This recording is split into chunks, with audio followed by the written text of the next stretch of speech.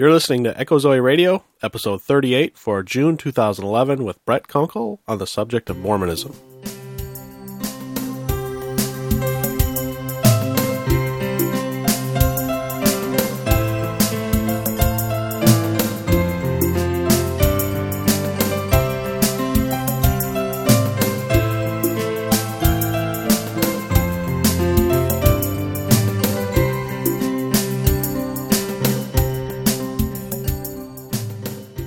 Welcome to Echo Zoe Radio. I'm your host, Andy Olson, proprietor of EchoZoe.com. Thanks for joining me again this month. This is episode 38 for June 2011. My guest for this episode is Brett Kunkle of Stand to Reason.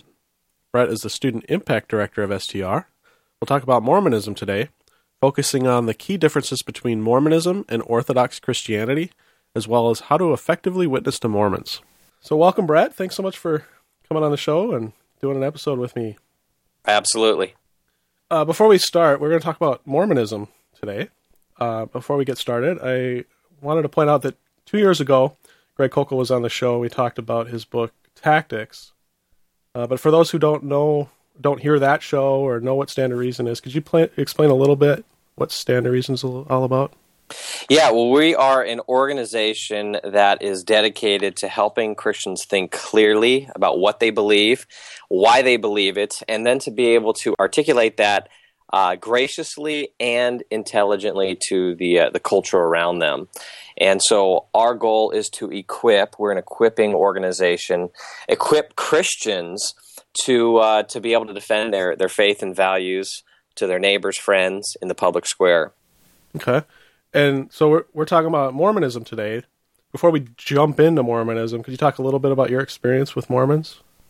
Yeah, I actually went on a mission trip to Utah when I was an undergrad at Biola University. And that was really some of my first main experience with Mormons. We did some training beforehand, and then we went up for a week during our spring break and just did ministry with Mormons and evangelism.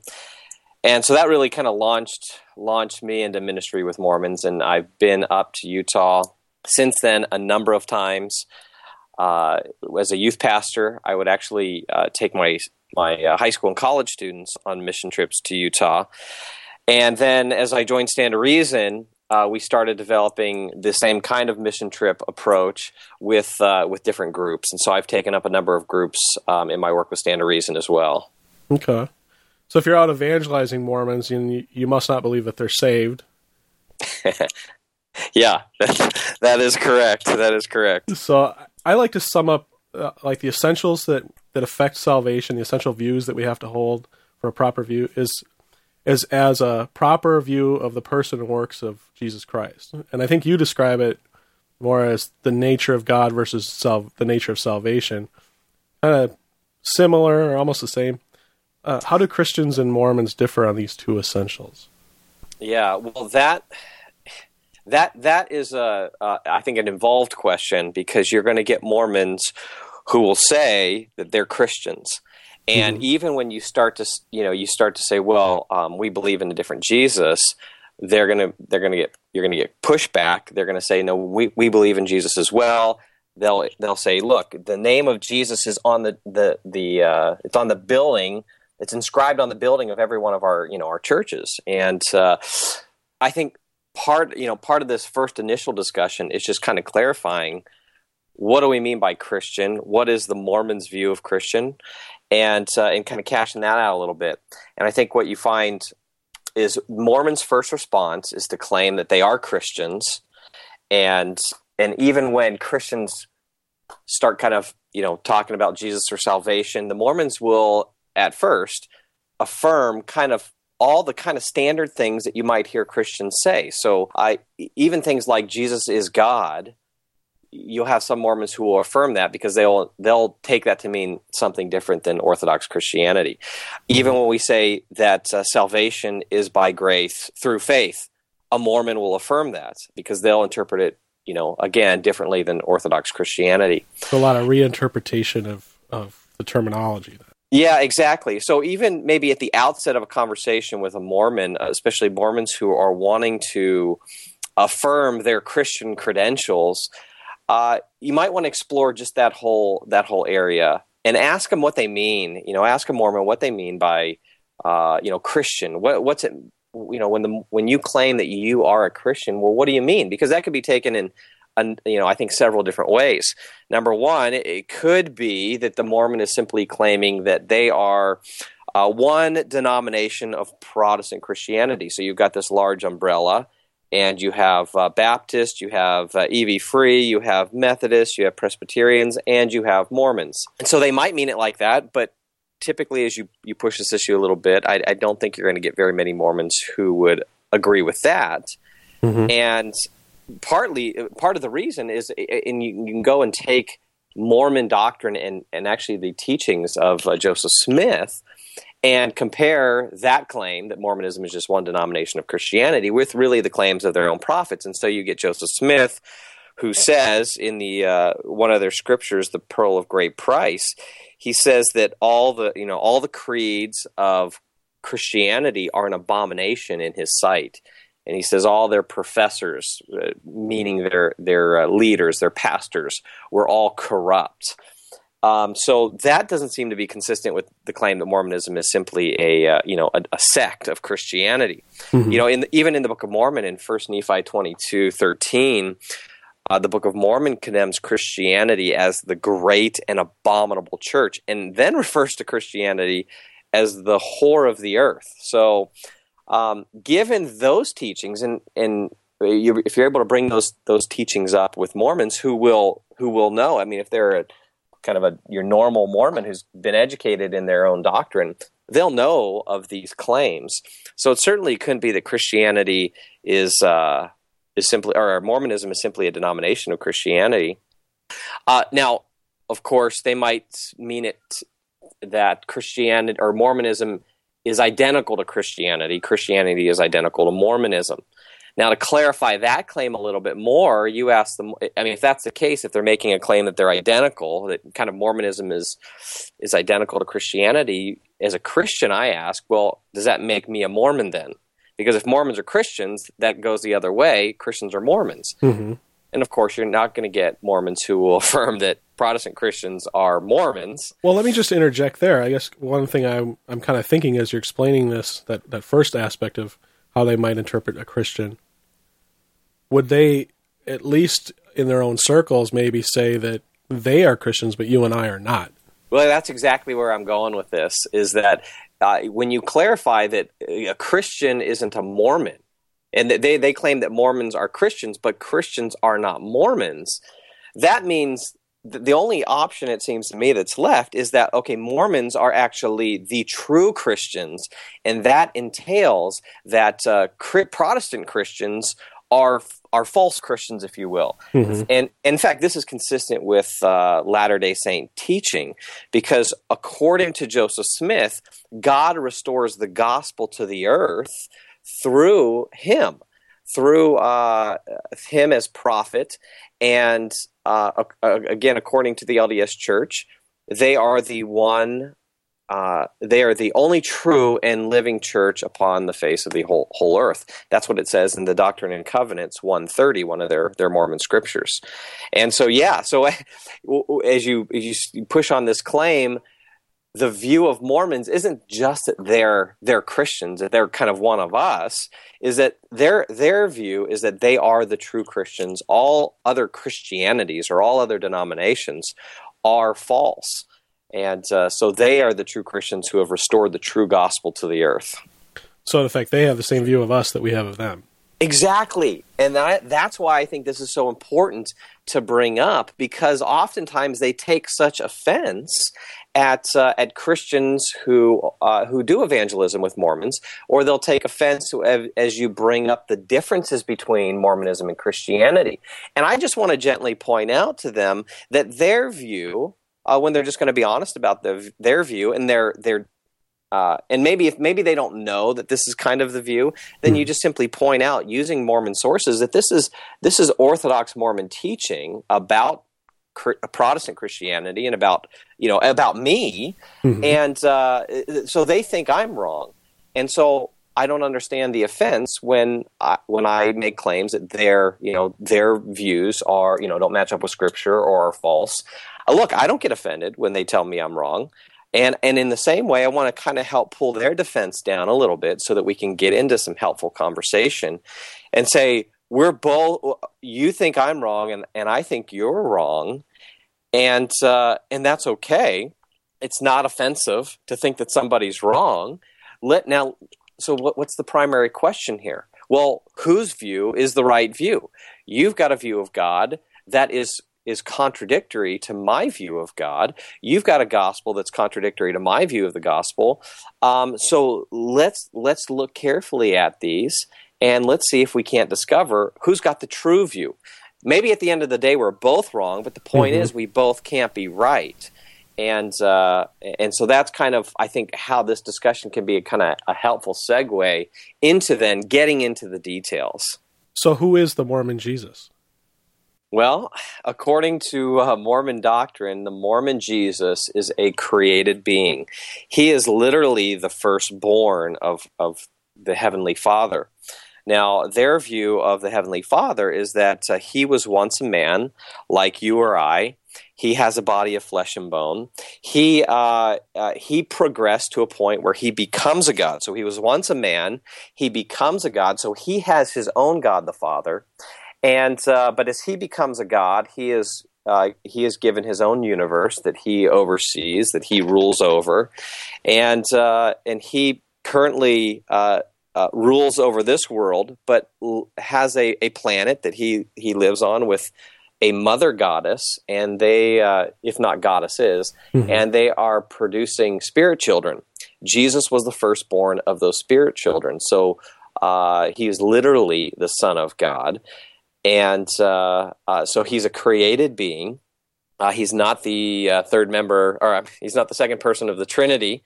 He's a created being, and so that's some of the key differences right there on their view of Jesus and our view of Jesus. So Mormonism is typically, Christians who understand Mormonism will point out that they are very polytheistic in their worldview. Yeah, well, that's how it cashes out.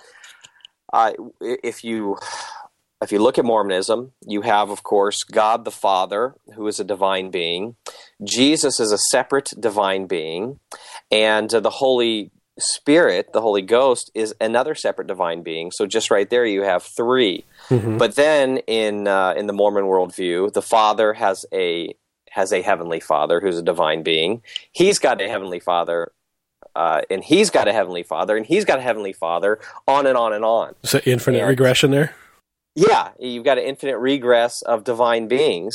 Then, of course, at the end of this world, at the judgment, those of us who have eternally progressed and have gone through, all the Mormon steps to eternal life will eventually become gods ourselves. And presuming, of course, this has happened in other worlds as well. So you've got just an infinite amount of gods out there, according to Mormonism. So yes, definitely polytheistic. And then the other aspect is the nature of salvation, or, as I put it, the works of Christ. How do they view that differently than we do? Yeah, well, again, here's where we got to be careful, because they will use the same terminology. They will say that they believe that we are saved, by grace through faith. And so what you have to do is you have to, I think one of the most helpful approaches is taking the Mormon through their own scriptures teaching on salvation. And what you discover is that according to their view of salvation, and actually I wouldn't actually even use the word salvation, because salvation means something different for the Mormon than it does for the Christian. So we want to be more specific. One way you can do that is you can ask the Mormon, well, tell me what is required to get the very best that your religion has to offer. And according to Mormon doctrine, the very best that Mormonism offers is what they call exaltation. exaltation is eventually becoming a god and ruling over your own world. So I want to know, how do I get that? That's the best thing that Mormonism has to offer. That's kind of the ultimate climax of their gospel. So how do I get that?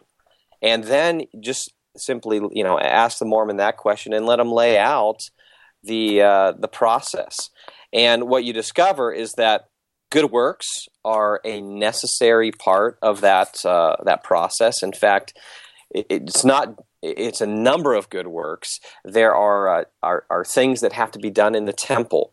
There is being baptized in the temple, being sealed to your spouse in the temple. These kinds of things are all necessary parts of salvation in the Mormon view of things.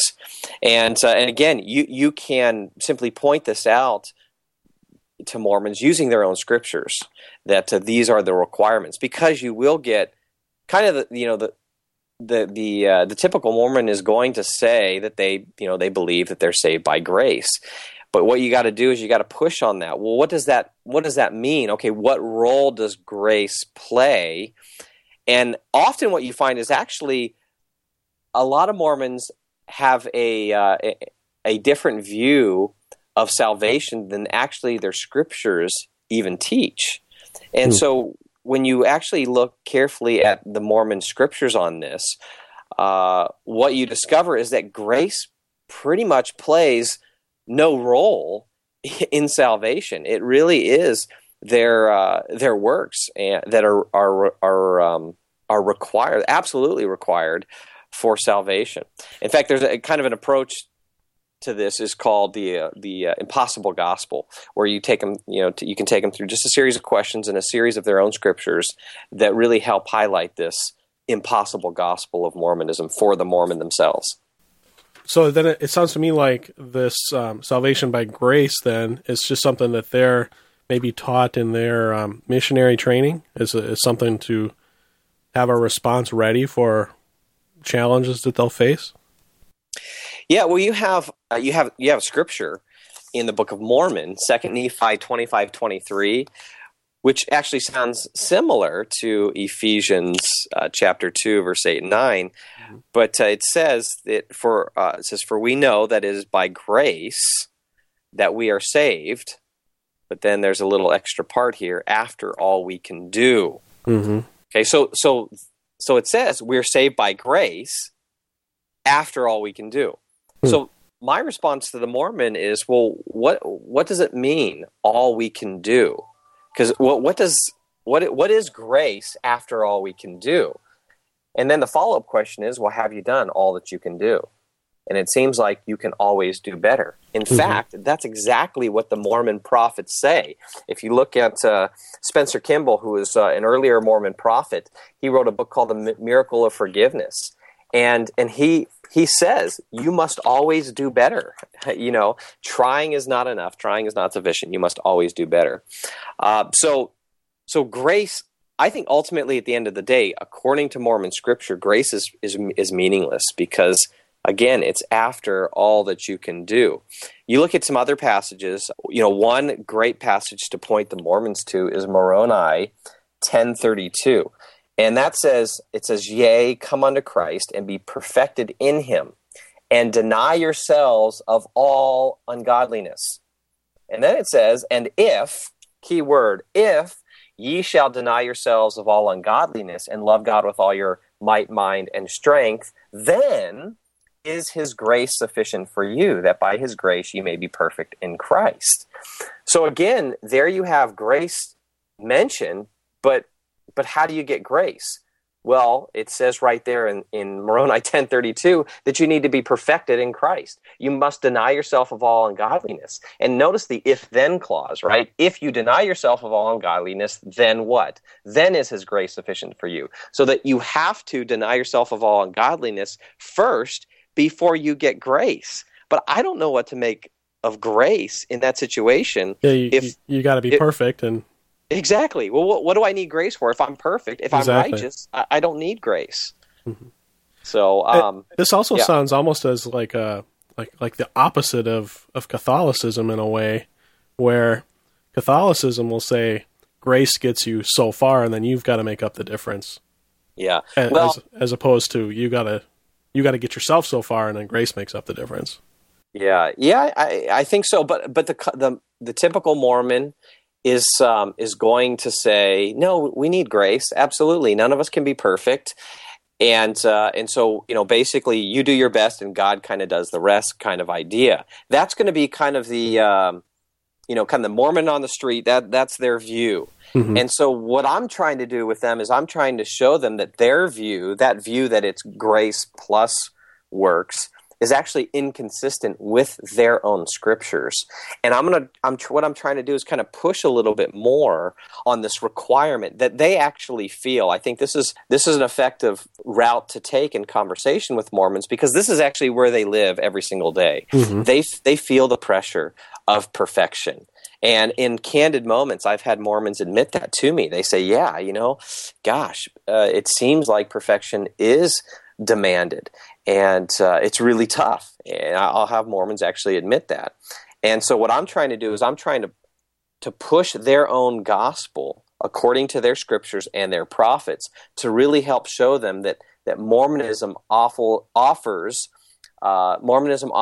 a gospel that is bad news. It is not good news. And I want them to feel that bad news. So then at the end of that conversation, I can come in with the good news and say, now here is the gospel according to the Bible. Here is the good news of the Bible, and then take them to the great passages of grace in the scriptures. Mm-hmm. And as long as you're mentioning scriptures, and I think you mentioned it once before, Mormons actually have more works of quote-unquote scripture than we as evangelical Christians have. Yeah, they do believe that the Bible is scripture. Of course, for them, it's the King James version of the Bible, and they kind of have a modified view of the Scripture. Their Article of Faith number 8 says that they believe the Bible to be the Word of God as far as it has been translated correctly. So, of course, of all of their Scriptures, kind of in the hierarchy of their Scriptures, the Bible's kind of on the lowest rung there. Mm-hmm. And then they also have the Book of Mormon. They have the Doctrine and Covenants, and then fourthly, they have the Pearl of Great Price. And all four of those books together form what they call the standard works. Those are their four scriptures. Okay. And just really briefly, I don't want to get into detail, but what are those other three, like the Doctrine and Covenants, Book of Mormon, Pearl of Great Price? Like, what's different about them? Well, the Book of Mormon is allegedly a book that was translated by Joseph Smith from golden plates that were revealed to him by the angel Moroni. And the angel Moroni, he's that golden angel who's on every Mormon temple. But he showed Joseph Smith where those golden plates were. They were a record of God's dealings with the people of America and Jesus, of the Americas, and of Jesus's coming over here. That's the Book of Mormon. It's then you've got the Doctrine and Covenants, which are just teachings of Joseph Smith and the prophets, and the Pearl of Great Price is also additional teaching of Joseph Smith and the prophets. Huh? So those are their four sources. Okay, so you talked about the Father, and you talked about Jesus, and then you mentioned the Holy Spirit as this third member of the Godhead, that they're all like separate beings, or there's three gods rather than one, or than one God in three, the Trinity. Uh-huh. Just briefly, what do they believe about the Holy Spirit? Well, that's a really good question, and that's actually a question you ought to ask your Mormon friends, is what do you believe about the Holy Ghost? Because they don't seem to have typically a very well-developed doctrine of the Holy Ghost.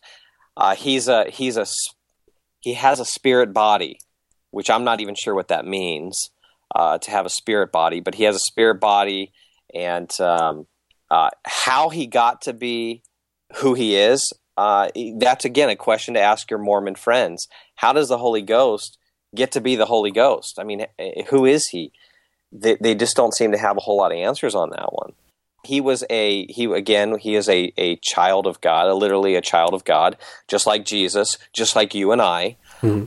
But beyond that, I mean, there's just not a whole lot of specifics they can give you about the Holy Spirit as a man who became the spiritual, or who took on the spiritual body and is the third member of the Godhead.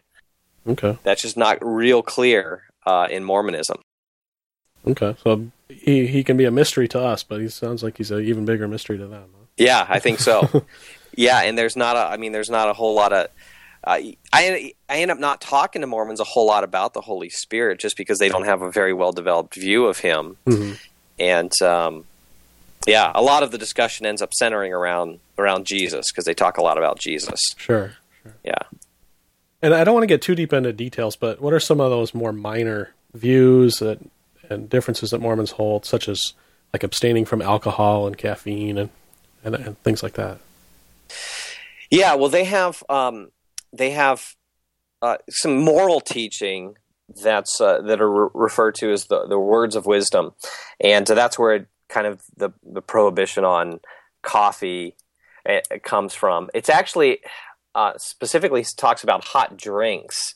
The word of wisdom doesn't actually mention caffeine, but I think just kind of through time, it's kind of become part of Mormon, folklore, that you abstain from caffeinated drinks, Coke, these kinds of things. Mm-hmm. When we're on the campus of BYU talking to students, we go into the lunch area there and get lunch and then sit with students, but all the drinks are non-caffeinated drinks.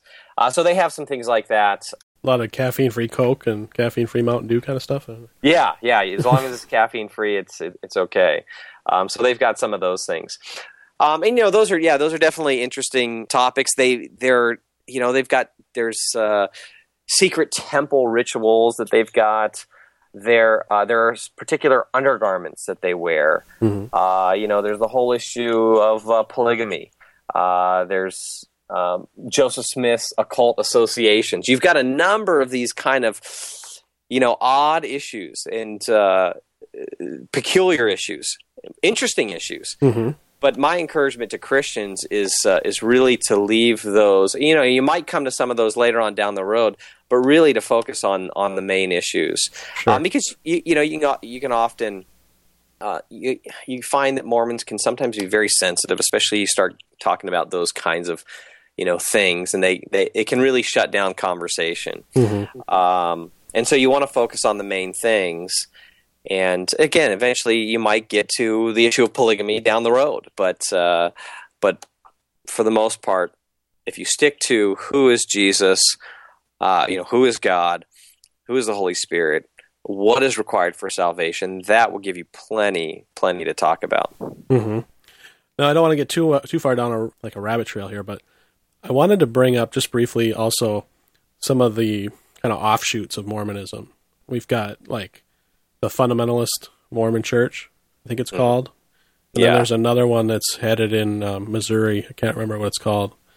You have Reformed Church of Latter-day Saints, I think it's called. I can't remember. It's the Reorganized Church of Latter-day Saints. There you go. And I believe that was founded by Joseph Smith's, I think it was his grandson, also named Joseph Smith. He founded kind of broke off and founded the Reorganized Church of Latter-day Saints. You have the FLDS, the Fundamentalist Latter-day Saints. And for the FLDS, one of the big things for the FLDS is they are practicing polygamists. Mm-hmm. And so just a month ago, I was actually in Colorado City, which is on the border of Arizona and Utah, and it's a polygamous community. They're FLDS. They practice they practice polygamy in that community, and that's pretty central to to their practices and their beliefs. So you definitely have different offshoots. In fact, that's one thing that can be helpful to point out to Mormons, because they will bring the objection against Christianity that you have such a disunity in the church, that you have all these different denominations, thousands of different denominations, and they're all disunified and this kind of thing. And I think you can point out, number one, that you actually have this in Mormonism. You've got, more than 130 different splinter groups. You've got, you got the Reorganized Church, you've got the Fundamentalists, you've got the main church there in Salt Lake City. You've got 130 or more different splinter groups of Mormonism. So that charge can be leveled against them. But what you find actually in Christianity and amongst the denominations is actually great unity on the essentials. The differences with denominations has to do with non-essentials and practices. And so actually when you look a little more carefully into Christianity, you find great unity. And that's one way to kind of counter, I think, one of these charges that Mormons will bring up against the Christian church. Mm-hmm. I bring it up because I've actually been watching this show on TLC, I think it is, called Sister Wives. Have you seen this? Yeah, I've seen one episode of that. And they're a fundamentalist Mormon family.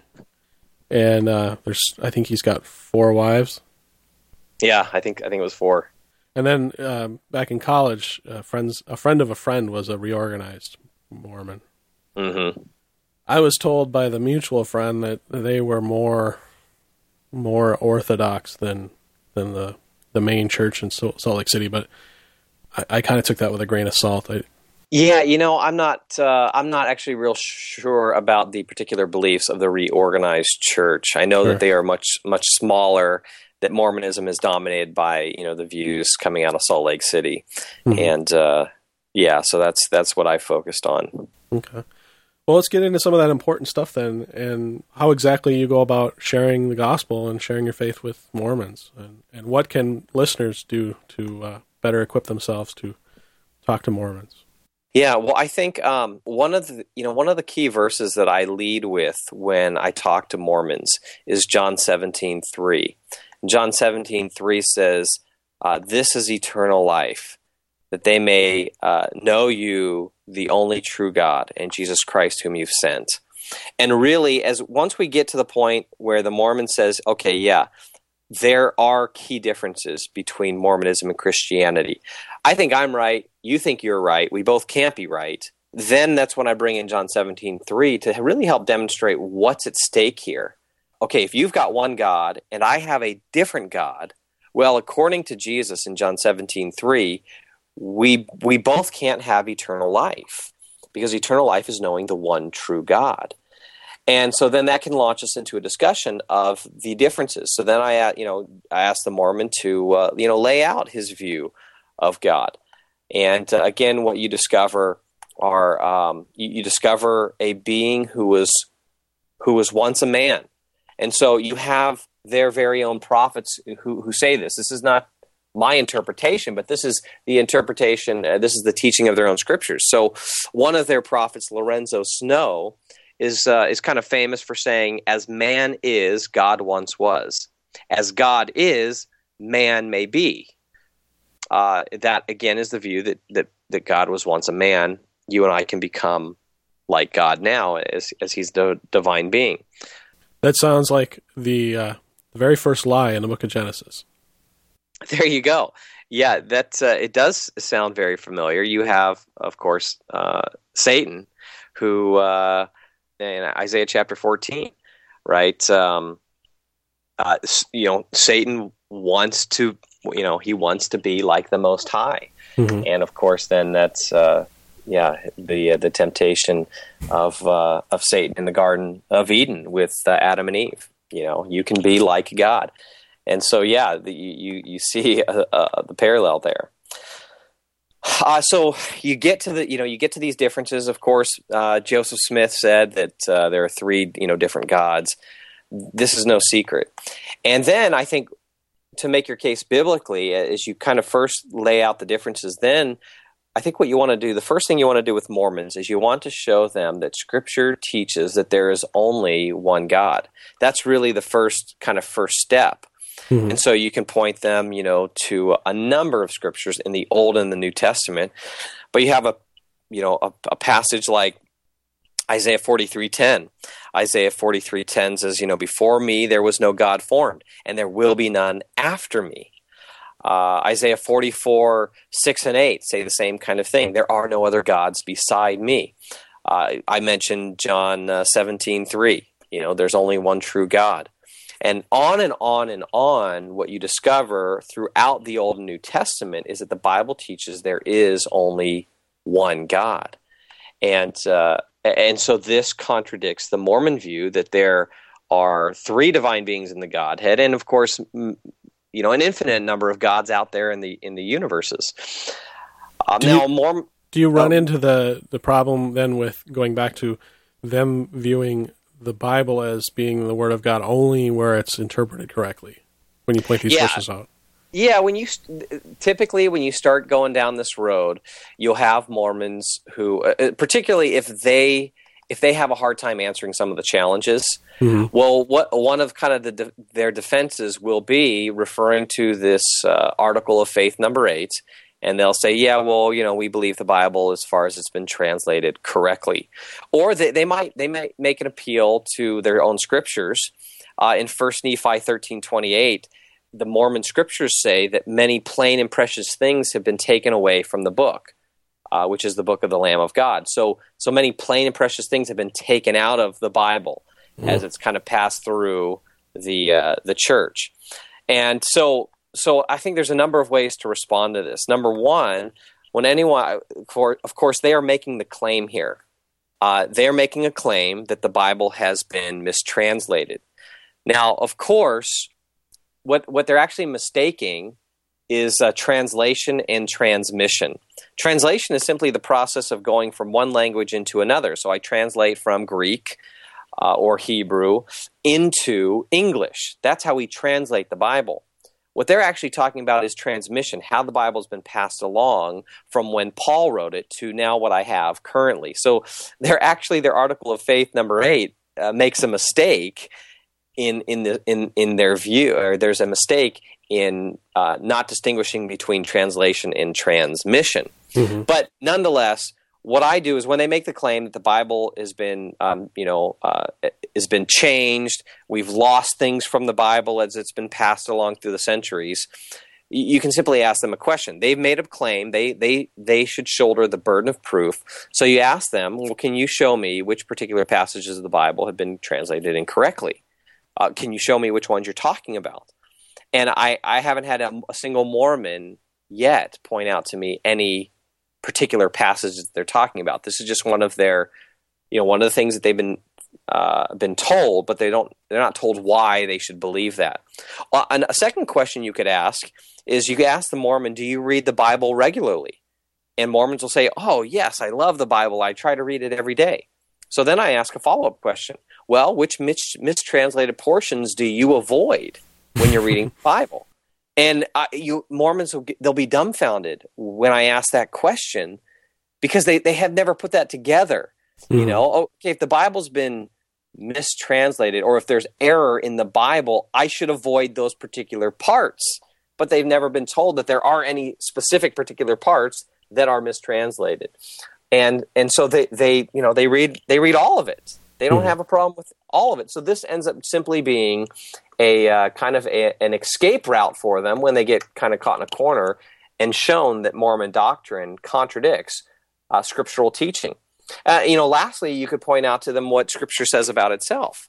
Jesus says in Matthew 5:18, he says, not the smallest letter, not the least stroke of a pen will by any means disappear from the law until everything is accomplished. And so you have God, talking about how he's going to preserve his word. And so that's, I think, how you can kind of, overcome the Mormon escape route of saying the Bible has been mistranslated. Hey, look, if you can't show me any particular points where it's been mistranslated, well, why should I accept the claim that it's been mistranslated, that there are error in it? So, and then hopefully you can get back to the Scripture, the Scripture as the standard. And then I think the next step is, after you've shown them there's only one God, then you demonstrate that the Scripture teaches that there are three divine persons.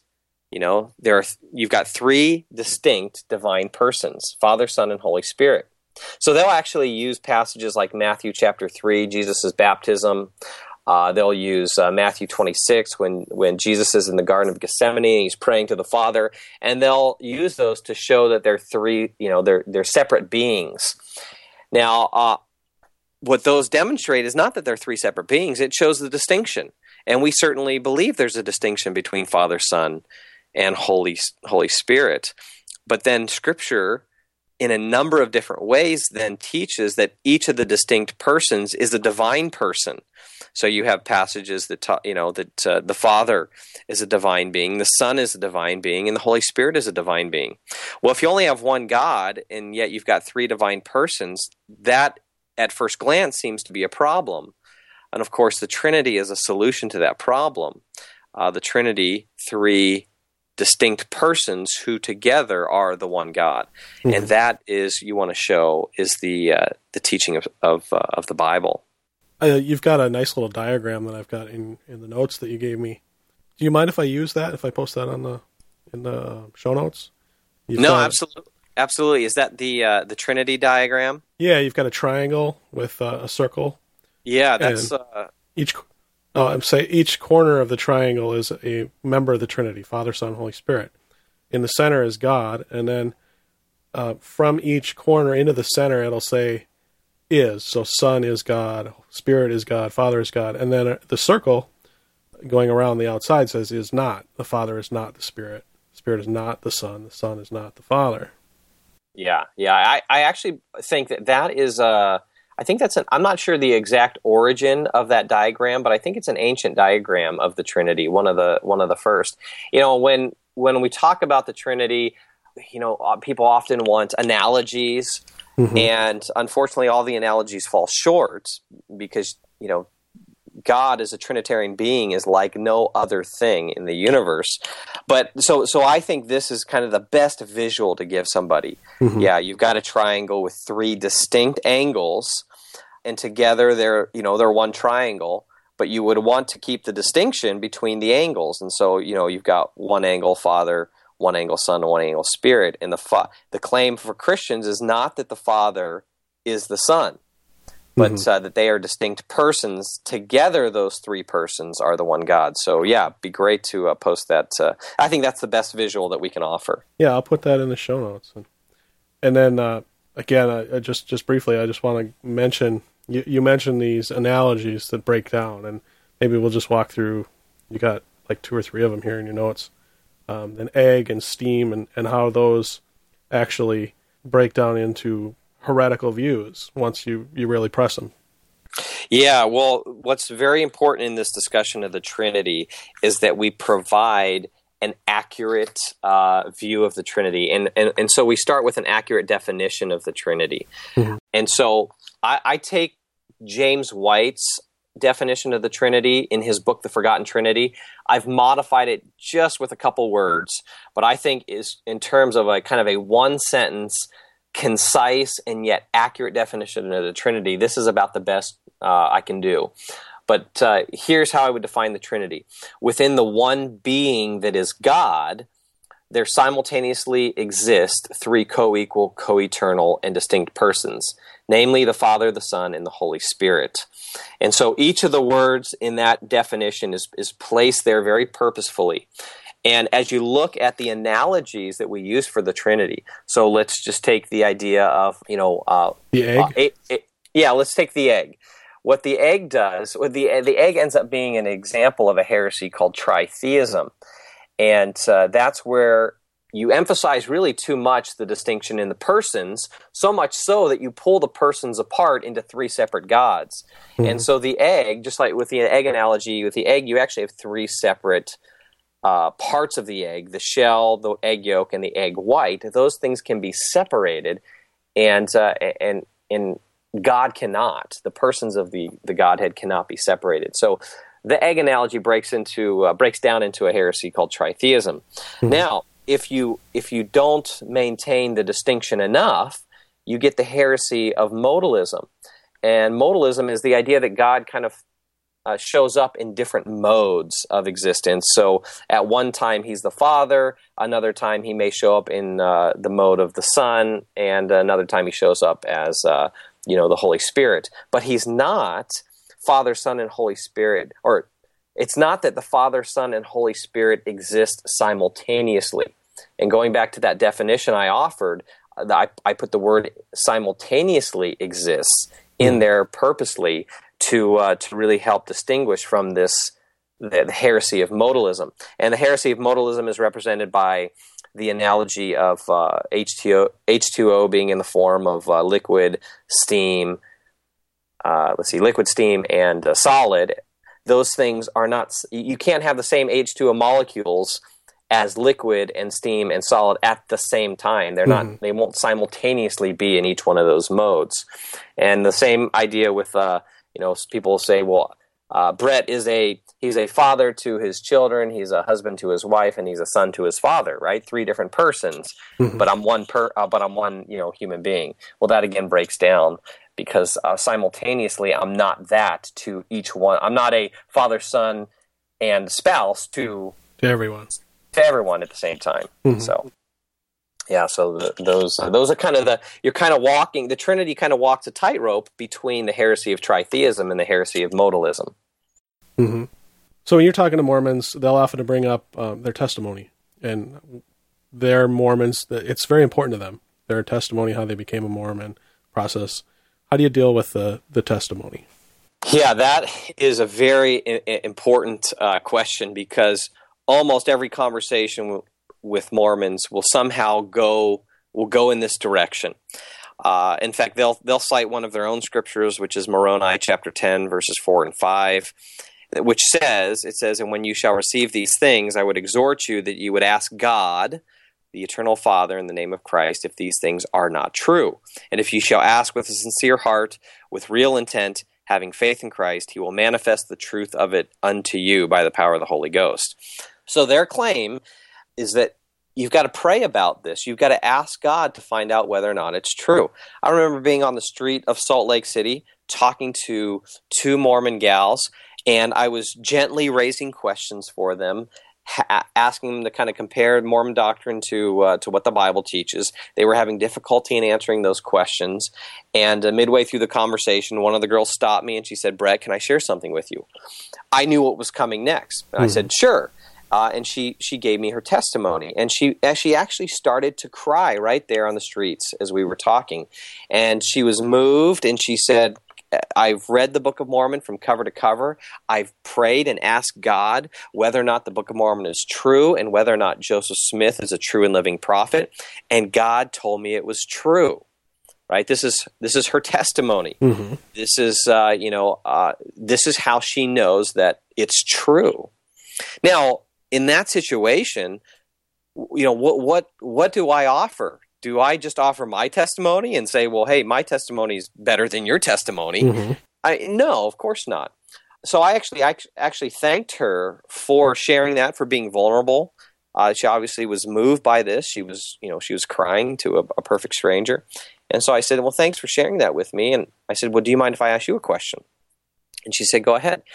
And so what I did is I said, well, what if we were standing here and it wasn't just you and I, but let's say we had a Muslim. He was standing here and he hears you share your testimony, and then he shares his testimony. I said, what if he said that he read the Quran from cover to cover, he prayed about it, he asked God to tell him whether or not the Quran was true, and if Muhammad was a true and living prophet, and Allah told him that it was true, that the Quran was true. I said, what would you say to the Muslim who said that? Or what if you had somebody who said, I prayed about the Book of Mormon and God told me it was false?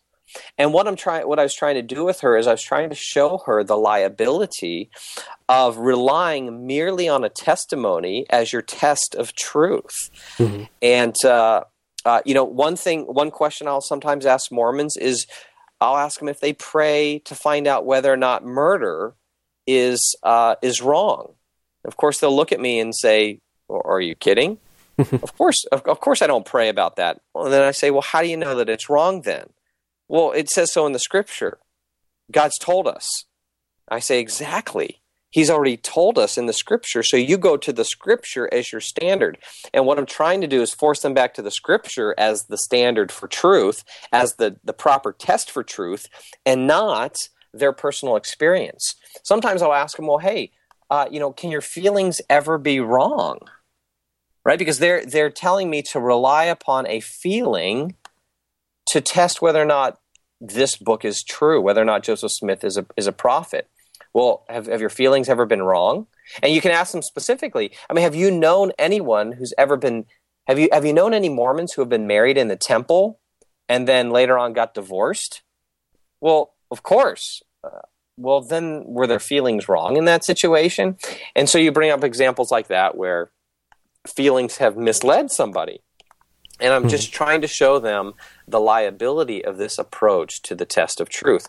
And then I might show them, particular scriptures. I would want to point them to Acts chapter 17, where Paul and Silas go to the Bereans, and they preach to the Bereans. And it says the Bereans receive the message with gladness, but then it says that they examine the scriptures to see whether or not these things were true.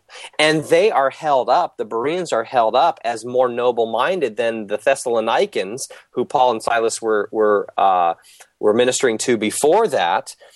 And they're noble-minded because they examine the scriptures to see whether or not these things are true. And so I want the Mormons to go back to the scripture, examine the scripture to see whether or not the Book of Mormon and Mormon teaching actually matches up with scripture. Mm-hmm. And so, again, I'm using these kind of responses to move them back to the scripture as the test for their truth. I mean, you can also show them 2 Thessalonians chapter 2, verse 11, where it talks about God giving bad feelings, that God actually is responsible for a delusion, a strong delusion that these folks had. So I want them to see that feelings are not a reliable test for truth, and that actually in no other area of their life do they pray about whether or not something's true. They don't do this for historical truth. They don't pray whether or not George Washington was the first president of the United States, right? They don't do this in any other area of their life. Mm-hmm. And so I'm trying to help this is a really important point to bring up, not just with Mormons, but we've got a lot of evangelical Christians who think that they're better off exegeting their experience than trying to exegete Scripture. Yeah, absolutely. Unfortunately, many Christians are guilty of that that same approach. So, that's an exhortation for believers as well. Mm-hmm. Well, I don't want to take too much of your time. I think we're about 55 minutes in, and I usually shoot for about an hour. But I've kind of picked up, just because I've followed Stand to Reason for several years now, and I know Greg Kunkle through his radio show and some of his ministry stuff. I've kind of picked up a little bit of your tactical approach here. And we talked to Greg 2 years ago when he put out the book Tactics, and I'd like to kind of close by talking a little bit about this tactical approach and how you use it when you're engaging Mormons. Yeah, well, with the tactics, questions are key. And, of course, Greg calls the Columbo tactic the queen mother of all tactics. And it is central to our approach with Mormons. And there's 3 questions in the Columbo tactic. The first 2 questions are really key when you're talking to Mormons. The first question is, what do you mean by that? And the second question is, how did you come to that conclusion? And these 2 questions you're going to need to ask these questions constantly as you engage Mormons. The first question is a clarification question. When I say, what do you mean by that? I'm trying to get some more information. So when a Mormon talks about Jesus, I'm going to ask him, well, what do you mean by Jesus? Define Jesus. Who is he? And I'm going to need to get more information before I can effectively engage a Mormon. And so I'm going to constantly need to come back to that clarification question.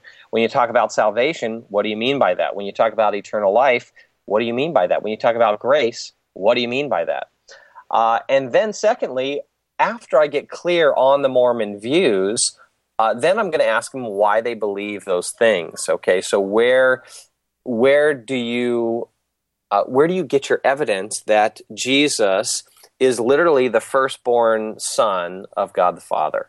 Where does it teach that God is simply a man? And then you'll get their justification. You'll get the reasons why. So they might take you to, scriptures like, Genesis 1:26. We're made in the image of God. Well, I look at you, you have a physical body. That must mean that God has a physical body. And they'll use those kind of passages to defend their view. And then you've got the specifics, and then you're really able to engage them intelligently and then deal with their views, and through time, hopefully dismantle the views, of course, in a loving and gracious way, but dismantle the views so they can see that their views ultimately are false and don't match up with Scripture. So the tactical approach is key in doing this. And especially with Mormons who use the same terminology, they'll talk about God and Jesus and salvation and all of these things. You've got to clarify. You've got to get down to what do they mean by these things. You're also fleshing out whether they're kind of their devoutness as well. Are you not, when you're asking these questions? Are they grounded in a firm belief in Mormonism, or were they raised just kind of having this around and they just believe it for the same reason a lot of Christians or people who grew up in Christian homes believe what you and I believe? Yeah, I mean, it's the same thing. It's the same thing we would want Christian believers to be able to answer. What do you believe, and why do you believe it? Mm-hmm. And so you, of course, you want to take each Mormon as an individual, and the tactics help you do that. You can't assume that every Mormon is going to believe the same thing. Although there is a lot of you'll find tremendous similarity between Mormons, but you want to know what that particular Mormon that you're talking to believes and why they believe that. And so you'll get Mormons who are very well educated, who will know the Scriptures. Or at least will be able to navigate through the Bible better than a lot of Christians. And then you'll get Mormons who this is just what they were raised in, and it's more kind of a cultural thing, and they mm-hmm. don't really know what they believe or why they believe it. So, mm-hmm. So you get a lot of diverse views. And then, using the tactical approach, you then just have to be patient. And it takes time. You're not going to win a Mormon in one conversation. It might take 10 conversations. It might take 100 conversations. You have to realize a typical Mormon they've just been enculturated into Mormonism. It's their entire life. Their family are often Mormons. Their friends are Mormons. They're just enculturated into Mormonism. Every aspect of their life is often touched by Mormonism. And so to ask them to leave it is no small deal. I mean, they really mm-hmm. have to count the cost. In fact, we met a guy up in Utah who we were able to talk to a couple years consecutively. And he basically he told us that he came to the conclusion that Mormonism was absolutely false, that it was false, and that Joseph Smith was a liar and a false prophet and the whole deal. But he told us he wouldn't leave Mormonism. He wouldn't leave the church because he knows that if he does, he'll lose his wife, he'll lose his kids, he'll lose his friends. And wow. he counted the cost, and he couldn't pay the price. Wow! And so it's no small thing. And we need Christians who are going to take a tactical approach, but who at the same time are going to be patient.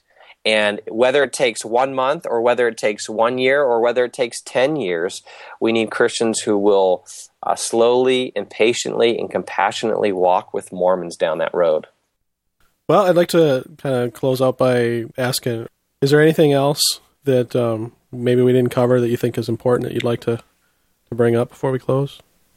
No, I think that was it was pretty comprehensive. We talked about the nature of God. We talked about the gospel. We talked about the Scripture. We talked about the testimony, and we talked about tactics. Now, those are the key things. Okay. And resources. Do you have? How can people find you? Stand to Reason, materials that you think would be very beneficial to help people understand Mormonism and understand the tactical approach to dealing with Mormonism? Well, there are a number of good resources that we offer. We have 2 great websites, str.org, Stand to Reason, str.org is kind of our mothership. And then we have a youth website where we really try to take a lot of our material and put it in video form, maybe speak to a little younger audience. That's strplace.org. And you will find some stuff on Mormonism on both those sites. I definitely find stuff on defense of the Bible and the Trinity and these kinds of things. Some specific Mormon resources that I point people to are a couple of websites. Number one, Mormonism Research Ministry has a great website. It's mrm.org. mrm.org. They've got a ton of articles. They've got a ton of videos. They're a great ministry, and Bill McKeever is a friend, and he's been doing ministry with Mormons for, probably close to 40 years. So it's just a wealth of knowledge there at that website. And then you can go also to mormoninfo.org, and they've got a great website with lots of resources. In terms of books, there's 2 books that will, I think, really be helpful. One is Mormonism 101 by Bill McKeever and Eric Johnson. Gives you a great overview of Mormonism.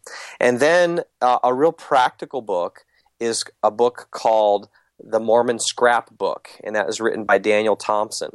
And you can find both those books on Amazon. But those 2 books will give you a great resources in terms of engaging Mormonism. And actually, in the next few weeks, I will be finished writing a small booklet, an ambassador's guide to Mormonism, that we will release late this summer or early in the fall. And that'll be a great resource, I think, for understanding, getting a quick overview of Mormonism. Okay. And I'll put links to all that stuff in the show notes for those who might be listening to the show through iTunes or some means other than the website. That's echozoe.com/38, the number 38, because this is episode number 38. And we'll have the links there, extensive show notes, scripture references, everything you need to know from what we talked about today will be there. Excellent. And Brett, I thank you so much for taking time in your evening and speaking to me and my listeners here. Glad to do it, and glad to talk about how we can share the truth of the Mormons in love. And I just also wanted to throw in your Twitter. That's actually how we first connected to do this interview. Was I saw you on Twitter, and you were talking about a mission trip that you're doing soon to Utah. Yeah. You can find us on Twitter if you go to strplace.org. Mm-hmm. On that homepage there, we've got a link to Twitter. We also have a link to our YouTube channel and a link to our Facebook page, which we're constantly updating. So there's a lot of different ways you can connect with us. Sure. I was going to mention that you and I had a short Twitter conversation a month or 2 ago, too, that where I think we're both expecting children soon. That's right. My wife is due with number 5 on July 25th. Wow. And just a few weeks later, we're due with number 3. Awesome. 5. Awesome. Yeah, children are a blessing from God, and we're very excited to welcome number 5. I can't imagine.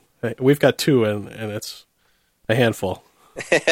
Well, after 3, it's you add a couple more, it's no big deal. Well, I hear that once you hit like number 4, they kind of start raising each other, I guess is the joke, but. Well, there's some truth to that.